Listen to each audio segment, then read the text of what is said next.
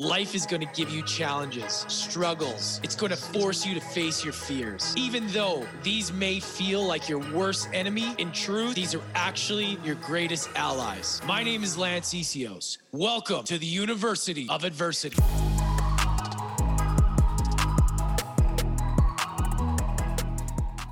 What's up, everybody? Welcome back to University of Adversity. For all of you that are new here, welcome to the family. All you regular listeners, welcome back. If you guys aren't subscribed to the podcast yet, what are you doing? I'm just joking. Go ahead and subscribe. If you want to stay on top of all the episodes, you don't want to miss out on all these amazing humans. And when I do solo episodes, subscribe or hit that follow button wherever you listen to this. Or if you're on YouTube and you want to watch us, go ahead, go there, subscribe, and hit the bell to stay on top of the notifications. So today's episode, we have Johnny Elsasser joining us today. He is a former Special Operations U.S. Army Ranger with 4 combat tours between Iraq, Afghanistan, and another 5 years protecting the U.S. ambassador to Iraq in Baghdad. Johnny has seen the field of masculinity through extreme alpha perspectives and knows the trials and tribulations of the toughest men and how they deal with their life on a day-to-day basis. Johnny's mission is to help men find strength in developing masculinity to be consistent with who they are and not what society expects them to be or what society tells them. Johnny has shifted his fight to advocating and supporting alpha males in finding their own masculinity and purpose as a man in society today. This conversation was so powerful, you guys. Johnny is one of the best dudes, one of the most knowledgeable, and one of the most, I would say, embodies the real true masculine of what most men, if not all men, should strive to be. He's worked in some of the most challenging, horrendous conditions, and yet he's still got this amazing big heart, and he's awesome. I was on his show, The Art of Masculinity, which is amazing. And just the title of that, The Art of Masculinity podcast, is such a great title. And he unpacks what that means. He talks about what we do is we dive into his story. We talk about what it means. Like, I kind of read through this bio on air a little bit because I wanted to help people understand what he actually did. We went through that, and then we talked about masculinity, what it means, where we've gone wrong, and some real interesting perspectives on his angle on how he sees it. And it made me think differently. This is the whole beautiful thing about these shows, is that it opens up perspectives, not only for you guys listening, but for me, when I'm having these conversations, I think differently. I get these seeds planted, and I know that you're going to have a ton of different perspectives by the end of this too. The only thing is we had a little bit of tech difficulties. My team did our best to piece it all together. I hope it's all right. Be patient. It's worth it. I promise you. Stick through till the end. Even if it's a little glitchy, it's worth it. And go follow Johnny. All his information is down below. And make sure to go subscribe to his podcast as well. I was a guest on there. At the time that this is coming out, it hasn't been released yet, but probably by the time this is out, it'll be close. So go check on that and make sure to leave him a 5-star review on Apple and follow him. He's working and doing some amazing work, and I'm just so grateful to have him on the show to share his insight and really his inspirational message that we all need to hear. All right, enjoy the show. Johnny Elsasser coming right up. Here we go. Johnny, welcome to the show, brother. Super excited to have you on, brother. How you doing? I am doing well, man. It's always great to see your face. You bring joy to my life, dude. Bro, likewise, man. Last time on your show was so powerful. The Art of Masculinity. That was such a great conversation.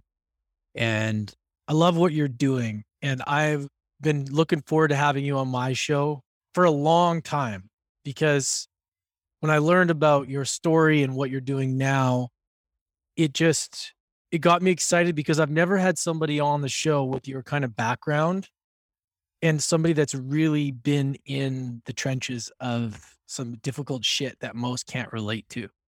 And I really want to kind of give people a little bit of insight into that, your aspect of your life, as to, let me just read a little bit of your bio after, I've read it in the intro, but just to kind of like tee off the spot where I'd like to start, and we can kind of go from there, as to you being a former special operations U.S. Army Ranger with 4 combat tours between Iraq and Afghanistan, and another 5 years protecting the U.S. ambassador to Iraq in Baghdad. So, first of all, for those that don't know the lingo of, being in the Army and what that means, but what you've gone through, first of all, explain to us in terms that there's a lot of Canadians that may not understand what that means, and simplify it for us. Walk us through what that was like and kind of what your role was in the Army. Yeah, brother. So everybody kind of, even Canadians, you guys all know what Navy SEALs are, right? Like they're kind of the poster boys for like what elite is in the US military. And people have heard of special forces, and special forces and Navy SEALs are part of a community, and that community is called special operations. Okay. And in special operations, so to start off, like if we look at even Canadians, everybody kind of knows what Navy SEALs are. Navy SEALs are kind of the poster boys for the elite in the US military. And then majority of people understand what special forces are, or at least know the group special forces. And so when we look at the special operations community, those are just 2 entities within the special operations community. They actually we have in special operations a big group. It's a wide net that has different components. And some of those are like pararescue, which is Air Force. You have Marine Force Recon. You have Navy SEALs, which are Navy. You have Special Forces, which is one of the Army Special Operations Group. The other Special Operations Group in the Army is Army Rangers, which is what I was. And to put this in perspective to everybody, you hear of Navy SEALs, you hear how elite they are. There's less Army Rangers than there are Navy SEALs. And so we are an extension of that special operations community within the US Army. And what we do is a real direct action type thing. Like when you're like, hey, we want to hit something with a big hammer and we want it to go full force, like that tip of the spear, as they tend to call it. That's what an Army Ranger is. We are pinpointed direct action, usually in urban environments, and we just go take down terrorist cells. And so they point us in a direction, and it's like letting a pit bull off a chain that's been bred to fight, right? And so that's really what we do. We're kicking in doors. We're taking the fight really to the enemy. We're hunting them down strategically. Like that is our job. And every special operations group has like a different job. And so to put this in a little bit of a perspective, Navy SEALs obviously focus more on amphibian assaults. Then you look at Special Forces, and Special Forces is like a group that trains indigenous forces a lot. So they're not necessarily a direct action. Rangers are a direct action special operations unit. Combined, special operations covers the gamut of everything. But we are one of those pieces that it's like, oh, cool, we got this high value target. We need to go send in the guys that are going to be able to take the fight to the enemy, because we think it's going to be a hotbed of terrorist forces, and we need to do what we need to do. And they send us in. So that's really kind of the idea behind Rangers. And that's just kind of a bigger overview of what I was. So I was a sergeant in Ranger Battalion, and through my growing up there in Ranger Battalion, what I did was pretty much all the jobs to get up to that point. But I was leading breaches. I was blowing up doors. I was blowing up buildings. We were getting in gunfights. We were hopping out of we were fast roping out of helicopters. We were jumping. Well, I didn't do any action missions jumping out of airplanes, but that's part of our bread and butter. So we practiced it a lot. So I have over 25 jumps from doing just a lot of training on that. But we fast roped into missions. We landed on top of targets and helicopters, like all kinds of stuff like that. So our bread and butter was taking the fight to the enemy in urban environments and truly hunting them down at times when they didn't think it would be expected. So, and we would go into some really tough places too. We were built They say like Ford tough. That's what we were built, like Ford tough. We did a lot of our training, which is why we had a really, really high attrition rate as well, something like 75% attrition rate failure. So that was really kind of like where I started in special operations. That's where I started and ended in it.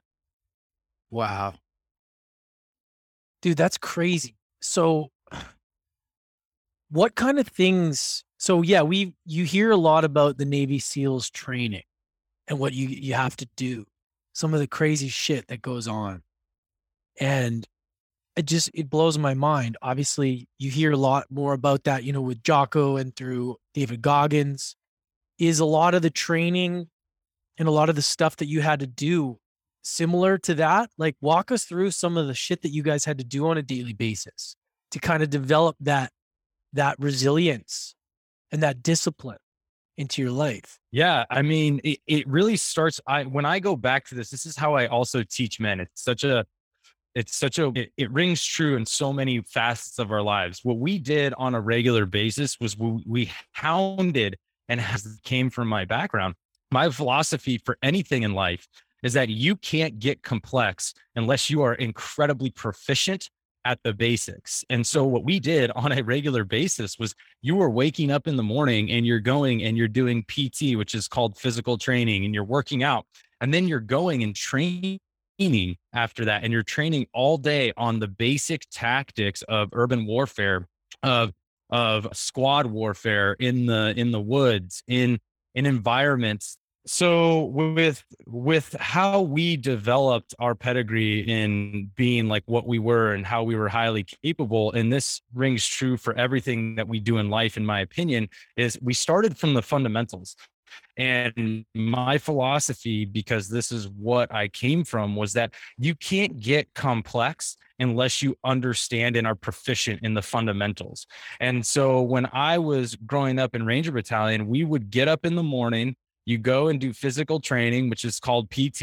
You get the shit kicked out of you a little bit. You'll get like what we call getting smoked by your sergeants and stuff. But then as soon as you're done with that, you get changed and you are out for like the rest of the day training, just pounding in the basics day in and day out. And that meant we had, like, in the back of our battalion, we had what was called like a shoot house style thing. And it was like a makeshift home, right? And we practiced room clearing for just hours upon hours upon hours, man. Like, that's why we were so good at it, is because we just practiced this room clearing, but we got the fundamentals. And you would be like the dumbest shit you would get dinged for. But because we were getting dinged for the most basic things, we became so good at it. And then from there, it was all kinds of different styles of warfare. And so while we were practicing all these fundamental complex operations, when all the shit hits the fan, if your fundamentals are good, you will always be in a good place to be adaptable to that situation. And that's what we were, because at the end of the day, when we started to get very complex with our operations, like you're having a dual breach, you're having a team come in from a door on the bottom, and then you're having a team breach on the top of the house. That's a very complex operation. And when you're doing that, because the fact that there's a high risk of crossfire, when you're doing something like that, you can only get that complex when your basics and your fundamentals are extremely good. And so that's what we did every day. We would wake up in the morning and train. Dude, the first year of my life in Ranger Battalion, I wanted to quit. Like, everybody thinks the training's really hard, and the training it's designed to make you quit. But I made it through the training. I got to battalion and I wanted to quit almost every day because it was so hard. You got no weekends, you got no nights. You were literally just day in, day out working, getting the crap kicked out of you. And then all of a sudden, I was actually on my first combat tour after being in battalion for like a month and a half, 2 months. I was in my first combat tour in Iraq, and there's no room for error because your guys are reliant on you. So when I was doing that, the days were your days in training were so important, because when you were back at battalion, that's what set you up for success for missions, fighting against real terrorists who wanted to kill you. They did not like you there. They didn't want you there. And obviously they're in a survival instinct, so they want to kill you. Your room for error is very, very small, if not just not even there. How scared did you get in those situations? Like, And mean, it's a good question. life and death situations. I mean, most people don't put themselves in those situations or have to go through those, man. Like, what was that like? Like, yeah, like how scared would you get? I mean, I'd be lying to you if I told you I was scared, to be honest. And I'm not trying to say that to be like, oh, I'm such a man. Yeah, like it was almost like desensitization, because the amount of training that we did, we actually used to do what was called live fire training. And we would have this massive shoot house. And in this shoot house was set up like, say, for instance, a warehouse with all these different rooms. And every different room had a different kind of complex nature to it. And what we would do would be like a crawl, walk, run. So we would go into this shoot house, and first, all we would do is basically you had a dry weapon, and then you basically would go and use your weapon and act like you're shooting. So you would go you'd clear the whole objective with your platoon, right? Or if it was squad training, you just do your squad. You'd clear the whole objective, and you're like, oh, you see a target, bang, bang, bang, bang. Cool, no problem, right? Like that's all you're doing. Well, then the next phase was blanks. So then all of a sudden you got blanks in your gun now, right? So you're like blanks, boom, you actually hear the pop, you pull the real trigger, right? And you got targets. Well, these targets sometimes are right next to your buddies because of how you have to clear the room. Well, then we actually went to live fire. Like that's what special operations does, dude. We went to live fire. So you're literally shooting real fucking bullets right next to your buddy at a target that's right there. And so it's like, that's how it goes, because in real life, that might be the situation. And not only did you have to trust your men, they had to trust you. And then you needed to trust yourself that you were doing all the right fundamental things. This is why fundamentals are so important. So the reason I say I wasn't really scared, and I can truly say that because I still remember the first mission I ever went on. And my squad leader came to me and he's like, hey, Sass, what's going on? Because I was sitting on a bunch of ammo cans and I was just like staring out into space thinking. I was an 18-year-old kid. And he goes, hey, Sass, what's up, man? You all right? And I was like, yeah, Sergeant, just really thinking of what I need to do out there tonight. And that night we actually went on 6 different missions. So we hit 6 different objectives that night, and it was an intense evening. And it was my first indoctrination to real combat with special operations. But I wasn't scared. I was literally just thinking about what needed to get done and thinking about my fundamentals, right? To watch my brother's back. But at the end of the day, it's like when you're out there and everything's going on, it's like you're running around with your hair on fire, but you don't really have time to be scared. Because if you're scared, you're going to freeze and someone's going to get killed. And so you didn't have really that option. So you had to kind of take it out of the equation, or else somebody's life was in jeopardy, to include your own. So would you say that the more prepared you are and the better you get at mastering the fundamentals for anything, the less that fear is going to show up in any area of your life, right? I would think that even in combat, as well as anything you're going to do in life, if you focus on those basic fundamentals and you master them and you get so good at them that it just becomes like second nature. And then you're so programmed to do the fundamentals that when you're in battle, battle of whatever you're in, whether it's combat or life, that you're already you're using what you've been working on so well that it's not even a thought. And it's like, would you agree that maybe the fear that comes into people's minds is a lack of preparation or a lack of those core fundamentals for anything? Because I'm trying to take what you're saying in battle, because it's so fucking powerful, and understand it in life too, because it's kind of the same. It's just different, right? As far as getting prepared for life.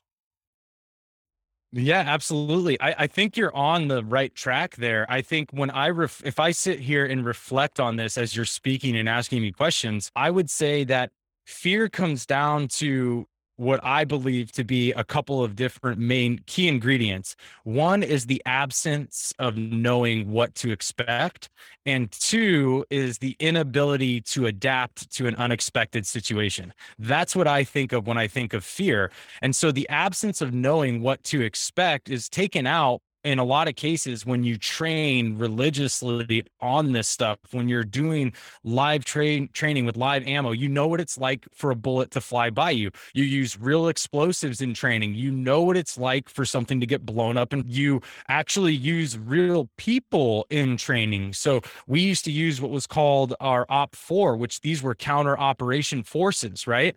And so what they did was we would actually fill a whole city. It was a training city that we built, and this whole city would be filled like it was a Middle Eastern, location, and we were going in to take down a target. And so there was people that were innocent, there were people that were part of the terrorist organization, and you had to actually be in there and grab these people up. You may have gotten in fist fights with them to subdue them, and like it was a real environment. So the more that we trained in that, there was no real absence of knowing what was going to happen, because you trained all the different scenarios. You trained all these different things. It was like, oh, I know what's going to happen. I mean, at the end of the day, the biggest thing for fear is whether I was going to die or not. And that was a 50-50 chance, right? Every night, that was 50-50. And so when you just basically come to the agreement with yourself that, hey, this might be the end of it for me, right? Like, that's then the rest of the unexpected things, or potentially unexpected things, you've actually already experienced.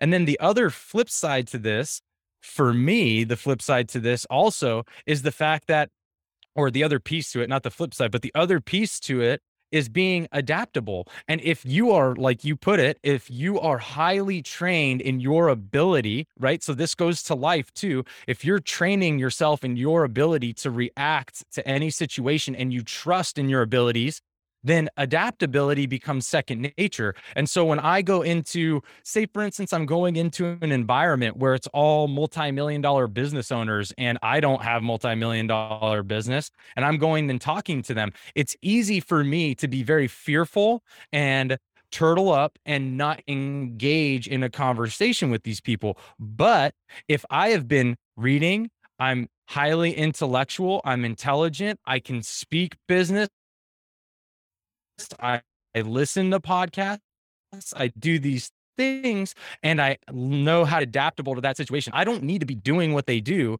to actually feel comfortable with them. Right. And so that's where adaptability takes control. And so when we were in an environment of hostility, we were highly capable because the fundamentals were all practiced, because we knew each other as a squad. We knew how the other one thought. We knew where the other one was going to be because we had systems set up.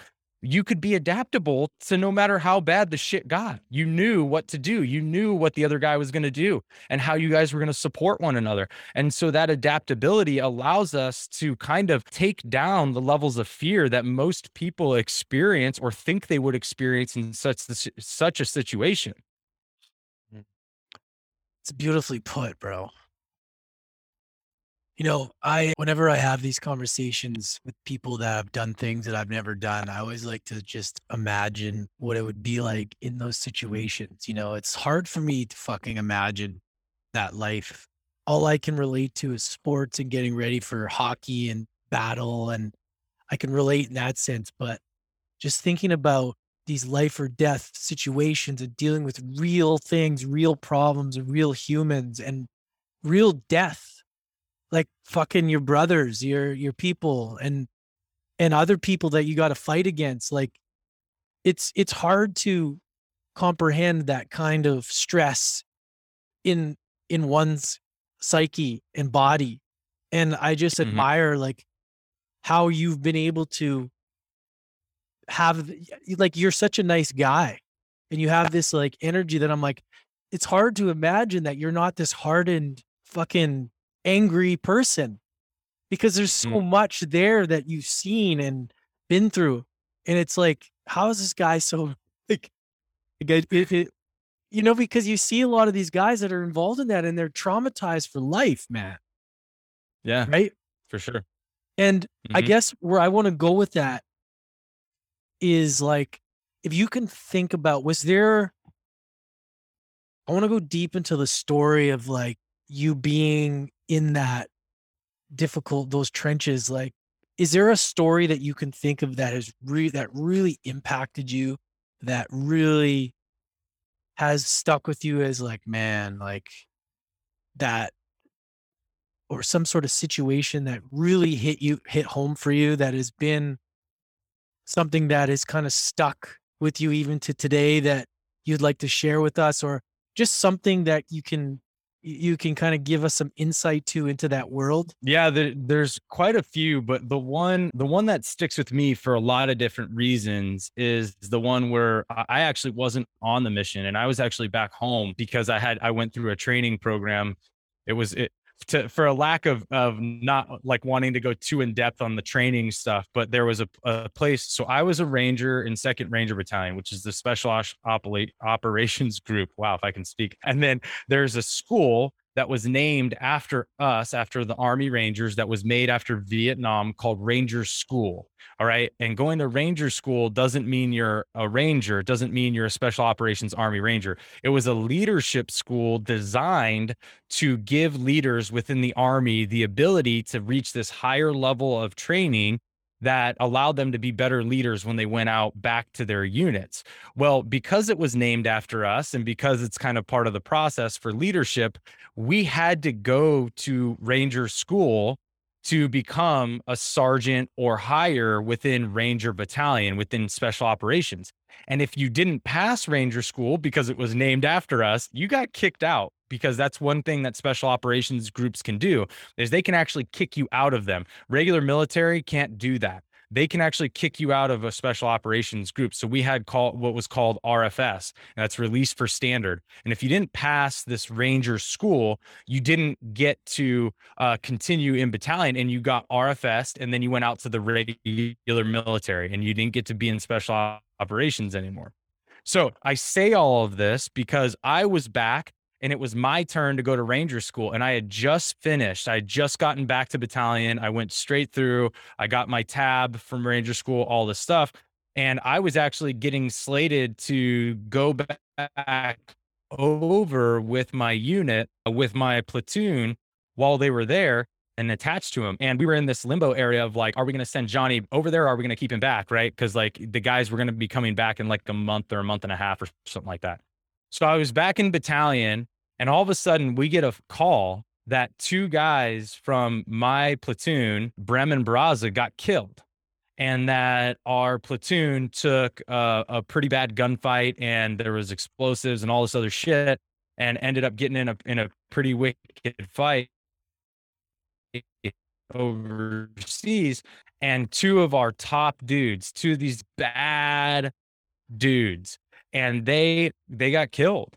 And I'll never forget, one, there was really that survivor's remorse, right? So it's like, hey, I should have been over there, number one. And number two, I should have been there. It should have been me or somebody else, not these two guys. These guys were like Supermen. They were so good at what they did. And so it was like, wow. Then the other thing was, these guys were like Supermen to us. We believed in them as like kind of like the top level of our platoon.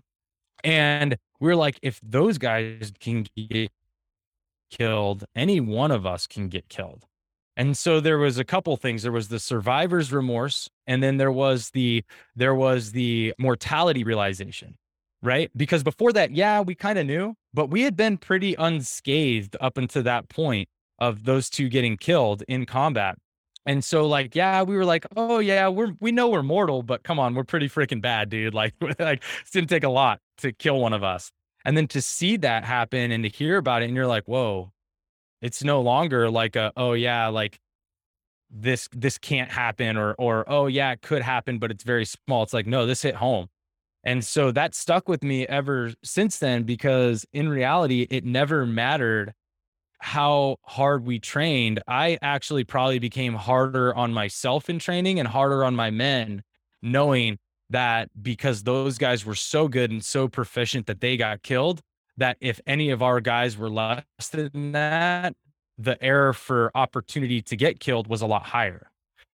And so I took it upon myself to really just make sure that I was embodying that and trying to get my guys to the highest level of standards. So that margin for error, or that window for that to happen, got smaller, right? But in the end of the day, it goes back to that 50-50 coin flip.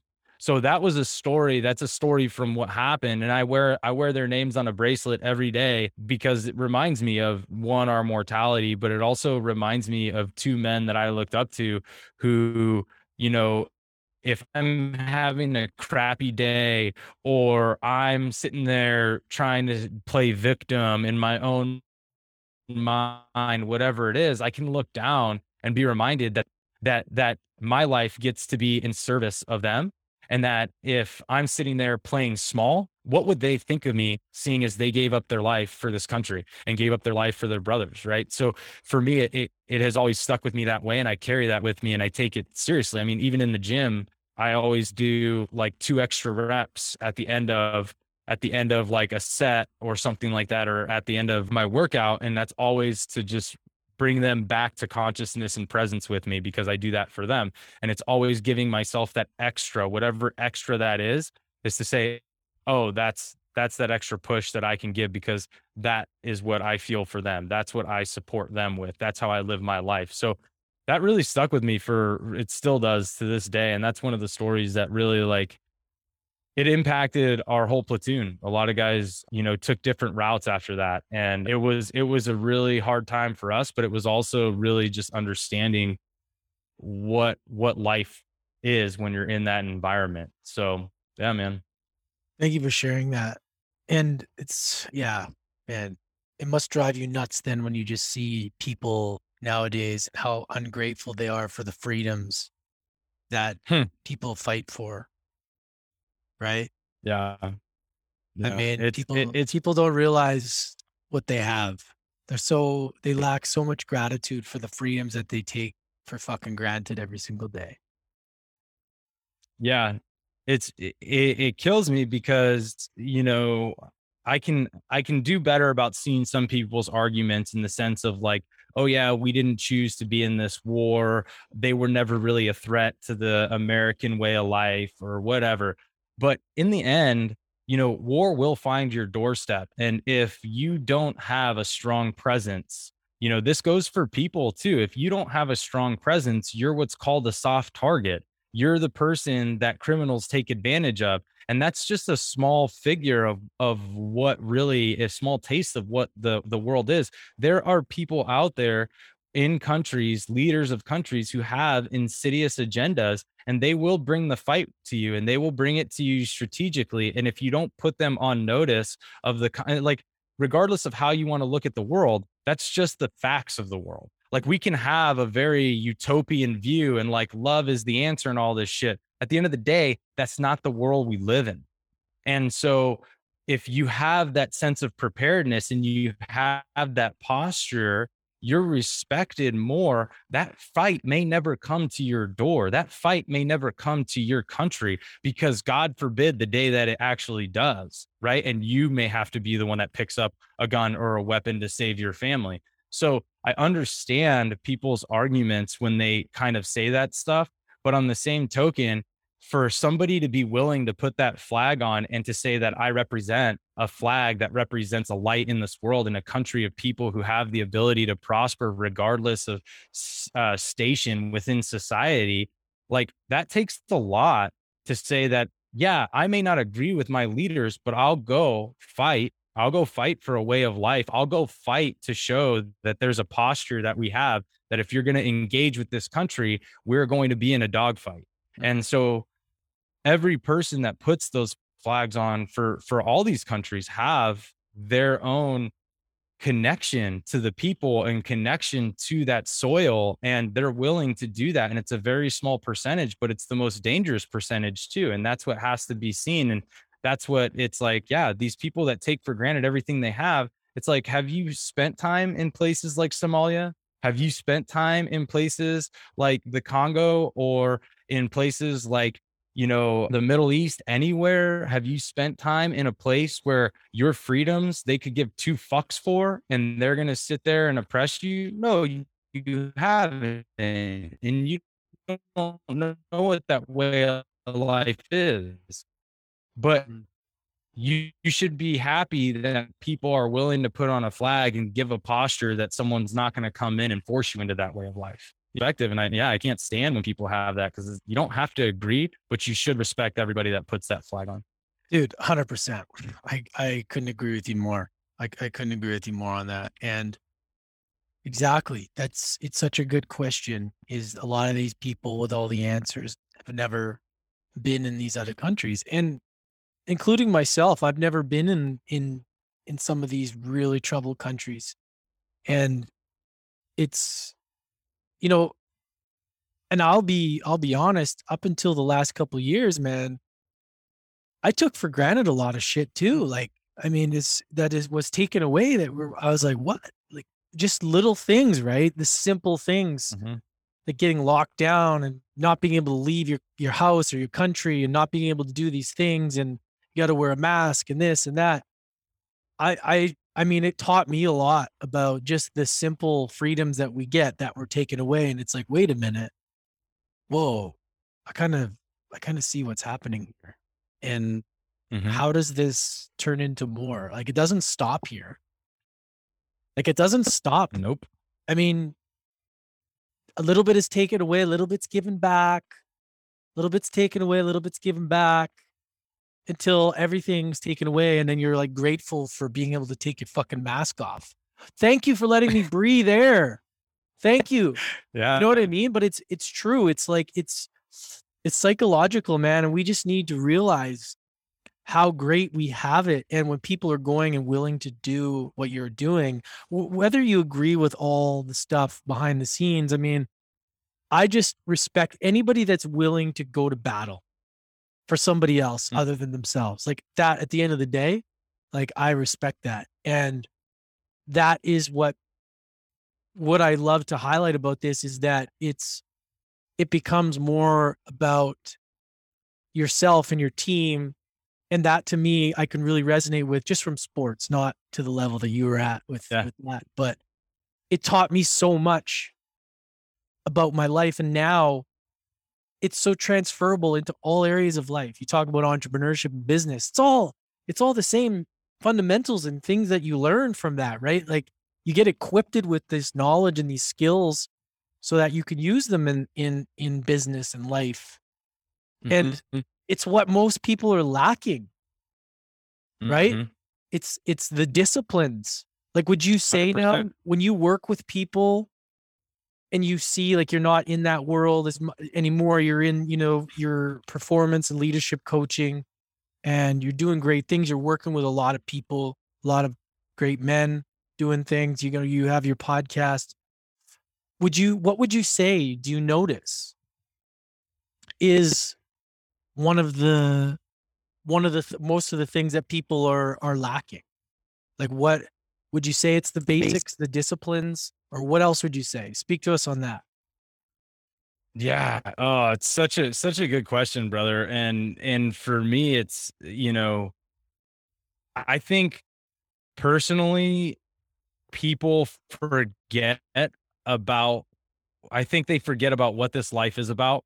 And I think they forget that they are the main component to their life. And so I'll elaborate on what I mean by this, is that how much time do we spend a day working for a job and educating ourselves on how to be good at that job and the processes and procedures of that job, to then work for somebody else's agenda, goal, or being a cog in the wheel? How much time do we spend on that? And then think about, how much time do I actually spend on educating myself for things that I enjoy, doing something for me that I enjoy? How much time do I put in to skills that I want to learn? Like, I just picked up the guitar recently and I started doing lessons because I've always loved it and I've never taken it up. And I was like, dude, what has stopped me? I actually truly love the guitar, and I have no reference for playing it. And I'm like, that I need to remedy that. I need to do something for me. And so I think people forget that and so what I find is people are they've stopped looking at themselves as the main component of their lives. And they've looked at money or survival in society as the main component to life. That's why they live for the weekend. And you're like, well, if that's all you're living for, you're definitely going to end up around 65, 70, 80 years old on your deathbed, looking back saying, wow, I have a ton of regret. I missed so many opportunities because I never put me first. I never put my enjoyment first. I never put the things I wanted to do first. And people are like, oh, yeah, well, you say that, but we have to put food on the table. Bro, you're not in the Great Depression, man. You can do so many things to put food on the table that you enjoy. If you love snowboarding, go fucking be a snowboard instructor on a mountain and go move to a fucking mountain state and hang out there and make the money that you need to put food on your table and do something you enjoy. Like, get to something you enjoy for you and stop trying to play this game for people and for the world, for the societal constructs. Do it for you. And I think that's why so many people are fucking depressed and they're sad and they wonder why they're bad parents and they wonder why they treat themselves like shit and they're sitting there watching Netflix all the time and they get nothing fucking done, and then they're eating pizza and they live like shit and they look like shit and they wonder why they're in that place. And it's like, dude, this is all your choice. You did this because you forgot that you were the main component to your life. You forgot that you were the hero of your story. You let celebrities be the heroes of your story. You let athletes be the heroes of your story. You let other people take the reins of your fucking story. And you forgot that you were the hero of it. You forgot that you were the one that gets to enjoy this life and has fun in it and actually is the one that gets to participate. Like, we have lost that, and that's like it makes me so sad. Downtime doesn't mean any of that. It just means that you're actually living your life for you instead of allowing your life to live you, right? That have just lost their way because all they're trying to do is turn something for somebody else or for an unfulfilling goal. Like, okay, you want to make a bunch of money. You want to make them dollar bills, bro. Cool. All right. So you're going to work hard till 2 a.m. and you're going to put the time to do that. And then you're going to turn around and you'll be a millionaire. And then you're going to look back and be like, wow, dude, I'm miserable. I put no time into my mindset. I put no time into my heart and my spirit. And I forgot like who I was and my purpose. And then you're going to say, wow, yeah, I got the money, but I'm downright sad and miserable. You have no idea. And I'm sure you've heard this too, because you have a collection of friends who are high level entrepreneurs. And how many times have you and I heard, yeah, my most miserable time in my life was when I made my first $1 million. Like when I started actually creating a big business. I have heard that so many times. It's actually really, it's like, wow.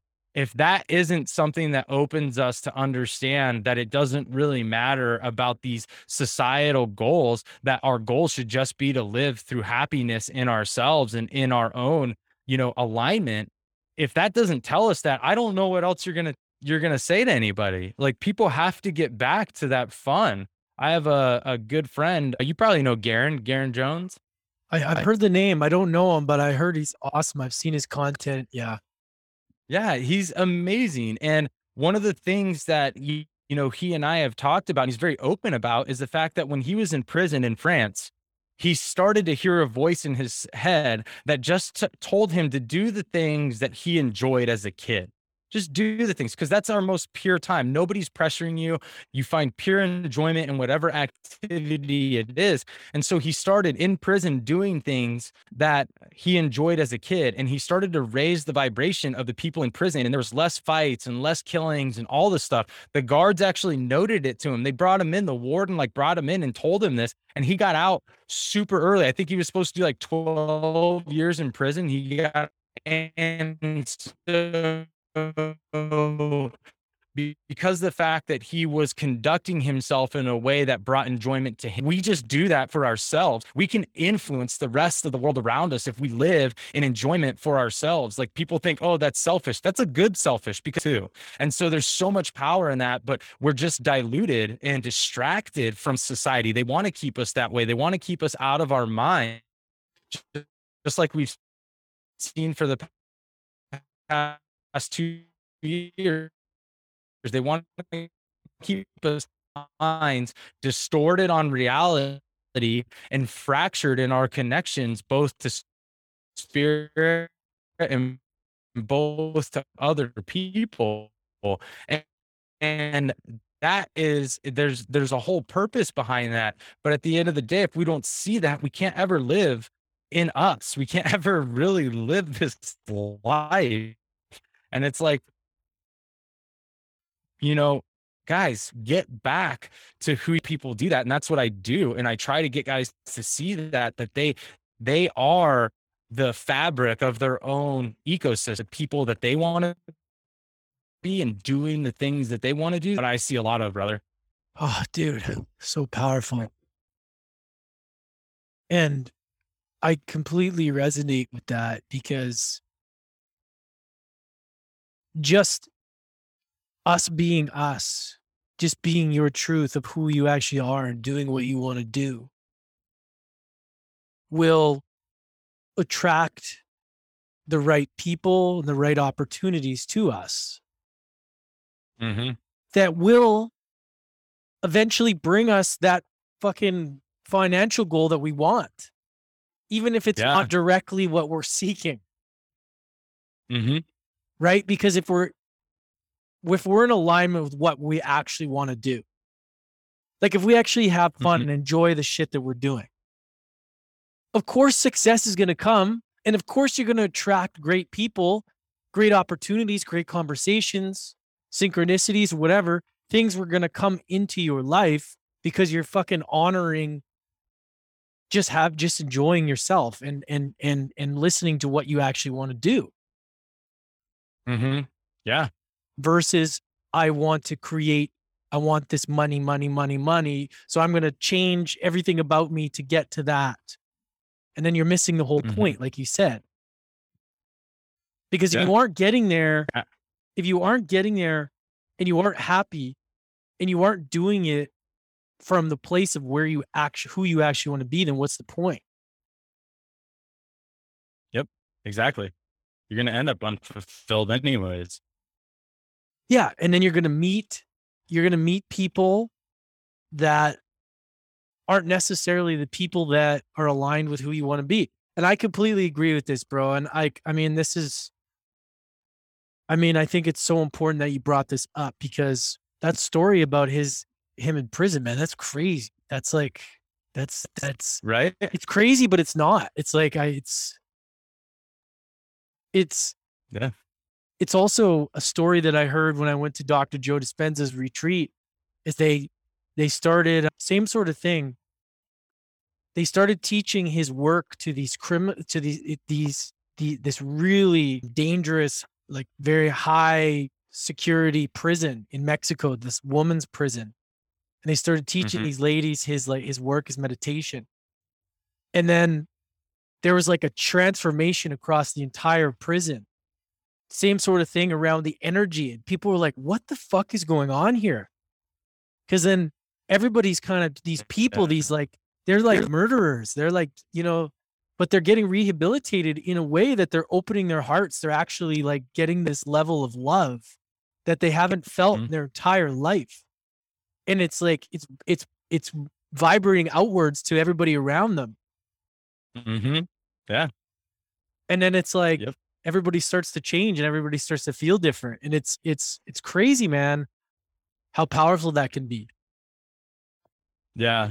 I mean, I want people to stop playing fucking games with themselves and stop fucking lying to yourself. Like, you can lie to everybody around you. We're never going to know the truth. But at the end of the day, you got to go to sleep looking at the person in the mirror, knowing whether or not you were lying to people and lying to yourself, because you're going to know. And that is where I really find it. It's like, if you stop fucking lying to yourself and you do the things that make you happy, like, don't say, oh yeah, I don't want to do Dr. Joe Dispenza or read his books because it's woo woo or whatever. And it's like, bro, if that shit fucking works for you, why wouldn't you do it? Like, stop playing a game, give it a chance. It's like, if this works for fucking murderers and people who have been, paraplegic, or people who have fucking sat there and have been in cancer for a year and all of a sudden they're relieved of these things, don't you think there's something there that could probably help you to just have a little bit of a fucking better life? Like, stop playing games around this stuff. It just came to this too. It's that because it came to me while you were talking, and it was like, if we're sitting here and we're always putting this mountaintop, this goal, we need to stop putting as much importance on the goal, because it is important to have them. I do agree with that.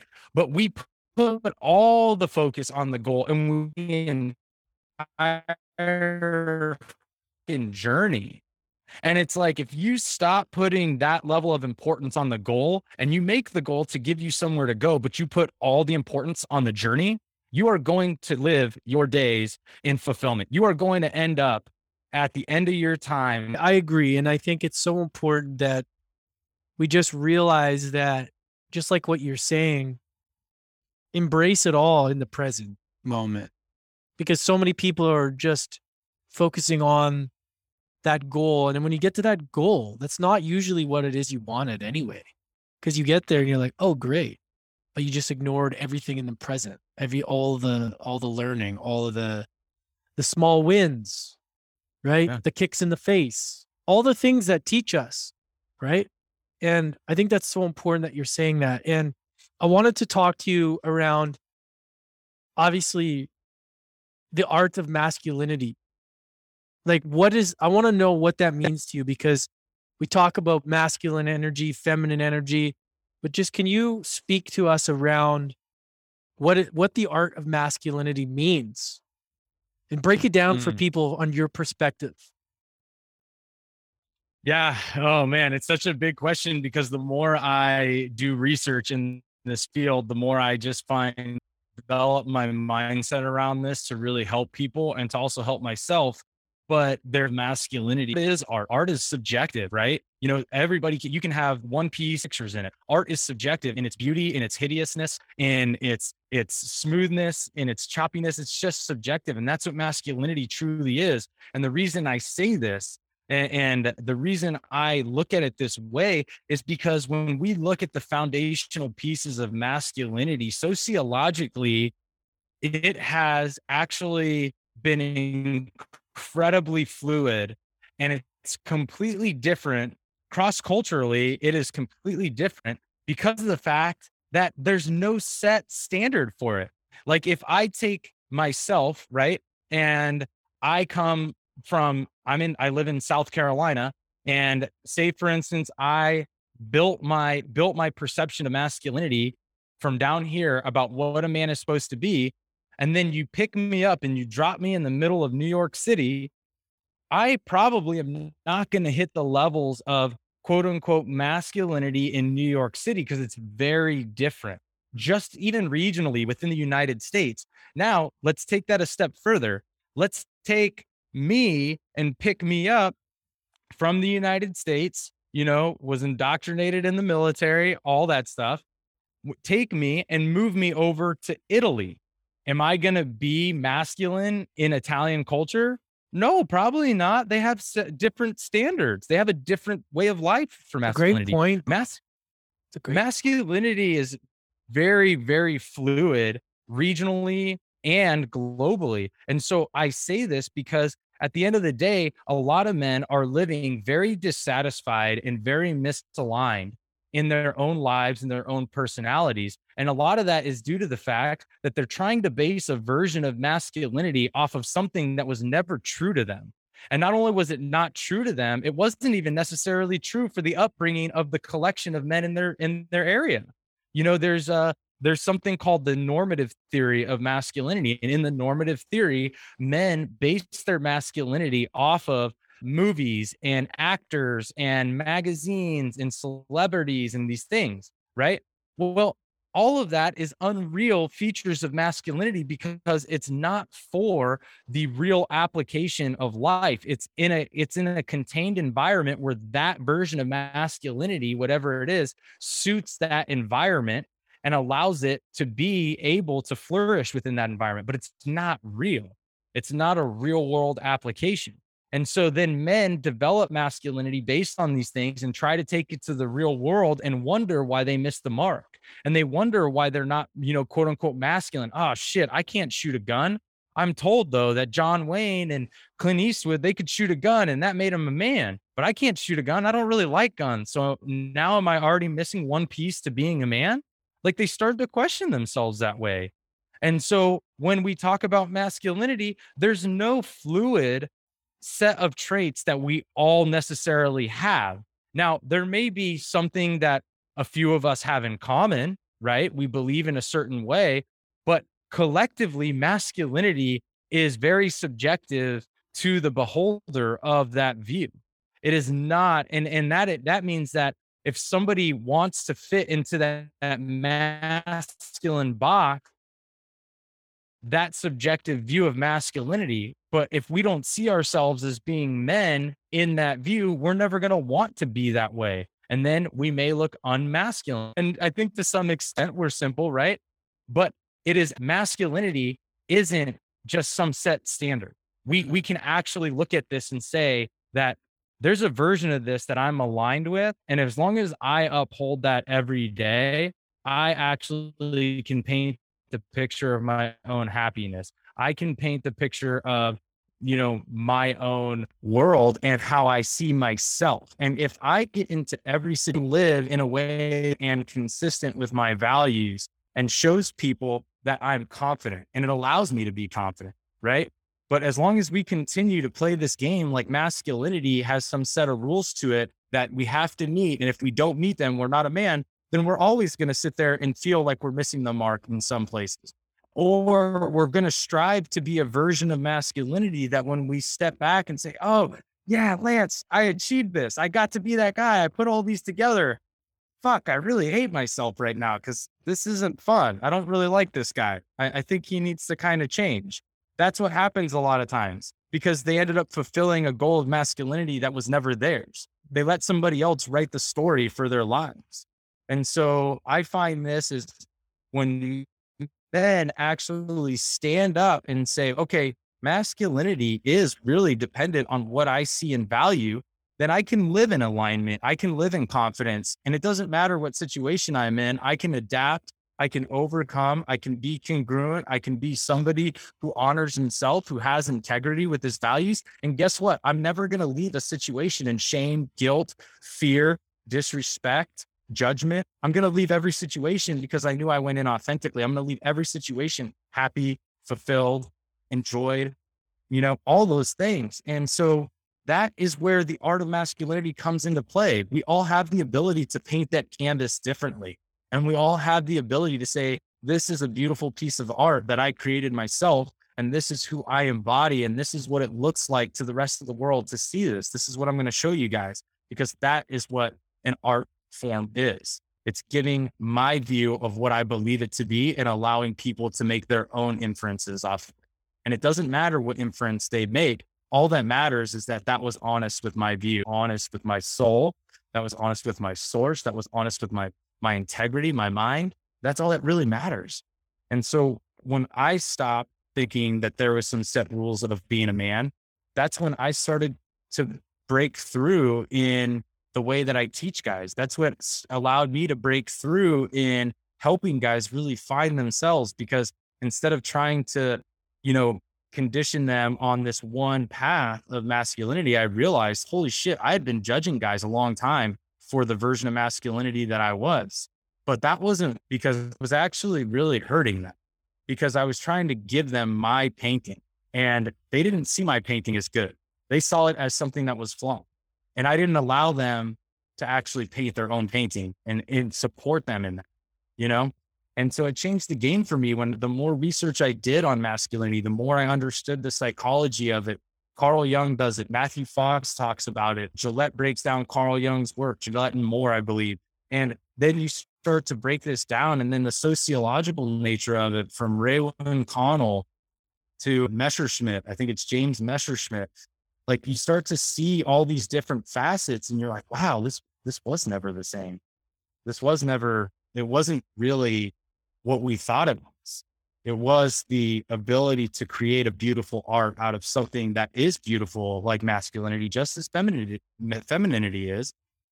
It was the ability to take that and really just mold it to what we desired that to be and was authentic in us. Dude, well put. There's one term that I feel that the term toxic masculinity has always bothered me. And I want to hear what your thoughts are before we look at wrapping this up. And because I feel like there's a lot of men don't know how to be men because we're told not to do this. We're not told not to be that. Society makes us feel shame around, the mainstream media makes men feel shameful for being a certain way. Yet we're expected to be men and support and provide. And there's all this fucking a lot of men are lost, right? Because it's like, I'm supposed to do this, yet I'm being told not to do that. I can't say this, I can't say that. Yet I'm supposed to show up like this in certain circumstances and not in others. Speak to me about toxic masculinity. What are your thoughts? Do you agree with the term? Or what do you think about it? And what are your thoughts on that? I think toxic masculinity comes from a very ignorant and misunderstood place. I think toxic masculinity comes from a place of people who truly don't even understand what they're doing when they say that. So I'm a big, as you and I talked about already on this episode, is I'm a big person on fundamentals, and fundamentals for how we speak is understanding the words that we're speaking, and etymology for toxicity means unfit for consumption. So when we put this together, we're saying that masculinity is unfit for consumption within society. We're trying to classify an entire gender in a way of being that is unfit and is not capable of being, consumed by people. And so it's like, wow, do you realize what you're saying when you try to say toxic masculinity? And on the same token, you're trying to classify things when there is a select group of people who create toxicity in their actions, not toxicity in the way of being. You're classifying that in a toxicity as the way of being for all men. I mean, realize how misappropriated that is.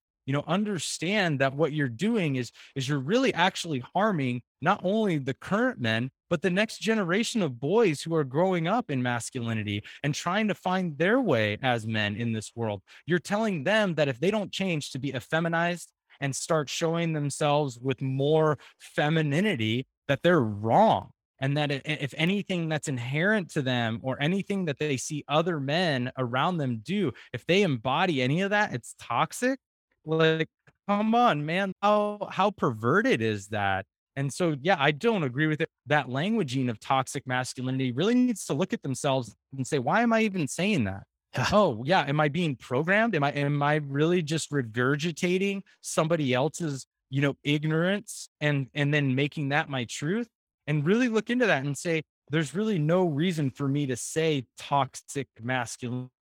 We don't say toxic femininity, do we? When there's plenty of women out there who have very, very, very negative ways of presenting the feminine way of life. We don't say toxic femininity. No, it's people who choose to take traits that are associated with the energy or the ability to be that type of person, of feminine or masculine. It's people who take those traits and pervert them and make them toxic within how they present them. It doesn't make masculinity toxic in and of itself. And we can do that with everything. You can over drink water, something that's incredibly helpful. Am I going to call you a toxic water drinker? No, it's like, let's be real. Like, you have to understand what you're saying when you say that. And so for me, it's like, I challenge anybody, argue with me about this. Why do you believe toxic masculinity is a real thing? And how do you even support that? And the typical response is that they don't have a response to that. They're just honestly regurgitating it. And so at that point, you have to say, okay, well, do some critical thinking before you start to say something like that, because you're really attacking an entire gender and trying to say that we're all toxic for being men. And it's like, how would you feel if I said you were toxic for breathing air? You're a bad human being for breathing air. Like, no, that's fucked up. I'm not going to, you can't say stupid shit like that. So for me, it's like, when you're saying that stuff, really, before that stuff comes out of your mouth, assess what you're truly saying and try to say it in a different way that you're not classifying an entire gender as being bad, and try to have your own thoughts around it. Stop just regurgitating somebody else's beliefs. Stop regurgitating their own ignorance. Allow yourself to really see what you're saying and then believe what you're saying because you came up with the perception, right? And so I believe that needs to be taken out of the conversation. I believe people need to stop using that languaging. And I think that they need to come up with something different if they want to say that somebody is acting poorly and say they're acting poorly in a way that's like, associated with men in a trait that's associated with men, but doesn't mean that all men that have that trait are toxic or all men that have that trait are poor or acting poorly, right? It's just that one person is. So start appropriating your language and being cognizant of what that language truly means. Dude. So I agree with you so much. You explained that so well, man, way better than I can. That was powerful. And I'm so glad that we ended it with that, because just to take that away is so powerful. And I get so fucking tired of hearing that term. And it's so important for us to have these conversations and just to educate people to, yeah, like stop using that language. Like, what are you even saying it for? Do you even know what it means? Like, you're listening to some fucking idiot on from some talk show from The View or something like that saying toxic masculinity. Like, it's just such a dumb. And then people roll with it. People start to build steam with it, and they don't even really know what they're talking about. So it's so important to understand that. And I totally agree with you, bro. It's because they don't get challenged, man. Yeah. And it's like, there's a way to challenge them in a healthy way. And that is just to ask a question. Well, what do you believe toxic masculinity is? And then when you start to walk somebody down the path of assessing their own words, all of a sudden they change their tune. But sometimes you got to be the person that walks them down that by challenging them and just asking questions instead of being like, and I found this out for myself because I would be like, fuck you, dude, let's have this out. Like, why do you think this shit's toxic and get real aggressive about it? But now it's more or less like, hey, man, that's an interesting view. What does toxic masculinity really mean to you? And then they give you an explanation. And you're like, okay, well, would you think that that's more of like maybe a specific trait that you think somebody kind of took and made and they presented it very poorly? When you start to, but trust me, that's not always been my pedigree for sure. Yeah. It's a journey. It's I learn something every day, man. And I think that's the beauty of it, is that we're always growing and learning. And I just love the way you describe the art of masculinity, because it is art. It's like your own version. And I've never heard it that way around your version of masculinity in a different country is different than mine. I've never thought about that, bro. And I think that's such a beautiful way for people to think about that and to open up your views as to what that means to you. And everybody's going to build what they mean, what it means to them around their environment and what their culture is. And I think that's such an interesting way, bro, to do it. So yeah, I know we're over time here, bro. So I want to respect your time. Is there any other than checking out the Art of Masculinity podcast, which I highly recommend all you guys do and subscribe to? It's fucking awesome. And I really enjoyed being on there. You got some amazing people. How can people learn more about you and work with you, or, check out what you got going on, bro?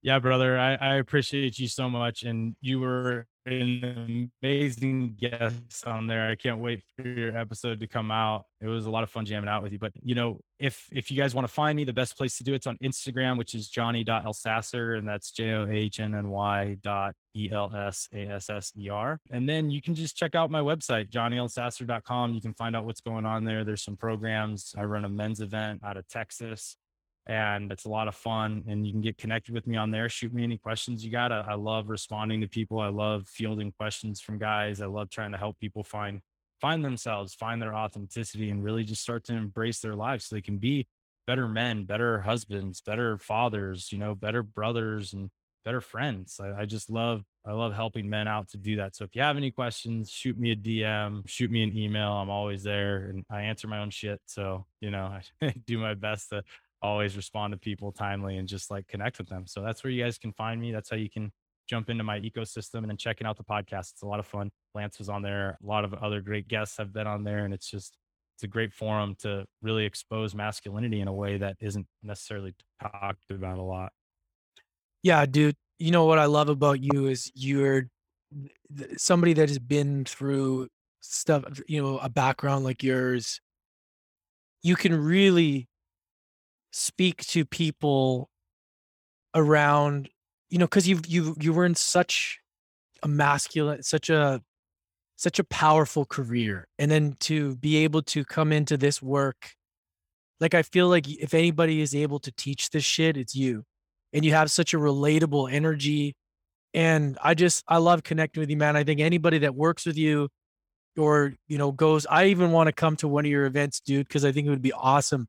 I think it's be a real treat to learn from you and your expertise and just your like well balanced approach to this whole thing, man. And I'm honored that you came on the show, and I know we're gonna have many, many, many more conversations. Next time we'll be in person. And yeah, bro, thank you so much for your time, brother. I really appreciate it. I love you, brother, and thank you for having me on. And truly appreciate being part of your community and learning from you as well, my friend. Like you're a wise soul, and you bring so much great wisdom to everybody when you speak, and you have such a great nature about you. And it's just beautiful to watch what you're putting out in the world and how you're helping people in general out there. So I appreciate you, brother. I appreciate your time. I appreciate you bringing me on here. It's really awesome. Thanks, everybody. Hope you enjoyed that conversation with Johnny. So powerful. Again, thank you for sticking with us through some of the tech difficulties. And we covered a lot there. Really helped open up the perspective on a different perspective on masculinity, right? I'm sure you guys got the same. And this is great for women and men to know, because we all have a masculine and feminine, but in our society today, there's masculinity is so misunderstood, and it's so important to realize what that means for you in your society, in your environment. Johnny did such a great job explaining that. So go support him, go support his show, follow him on social media, and check out what he's got going on. All his information is below. And you guys, if you got value from this, share us, tag us, shit out of us in social media on Instagram. If you guys want to leave a review on Apple, it's greatly appreciated. And of course, so just subscribe, follow wherever you're listening to this, Castbox, Apple, Spotify, and also on YouTube, subscribe. I love you guys. Appreciate you. Thank you for supporting the show. Couldn't do this without you. Much love. We'll catch you next time.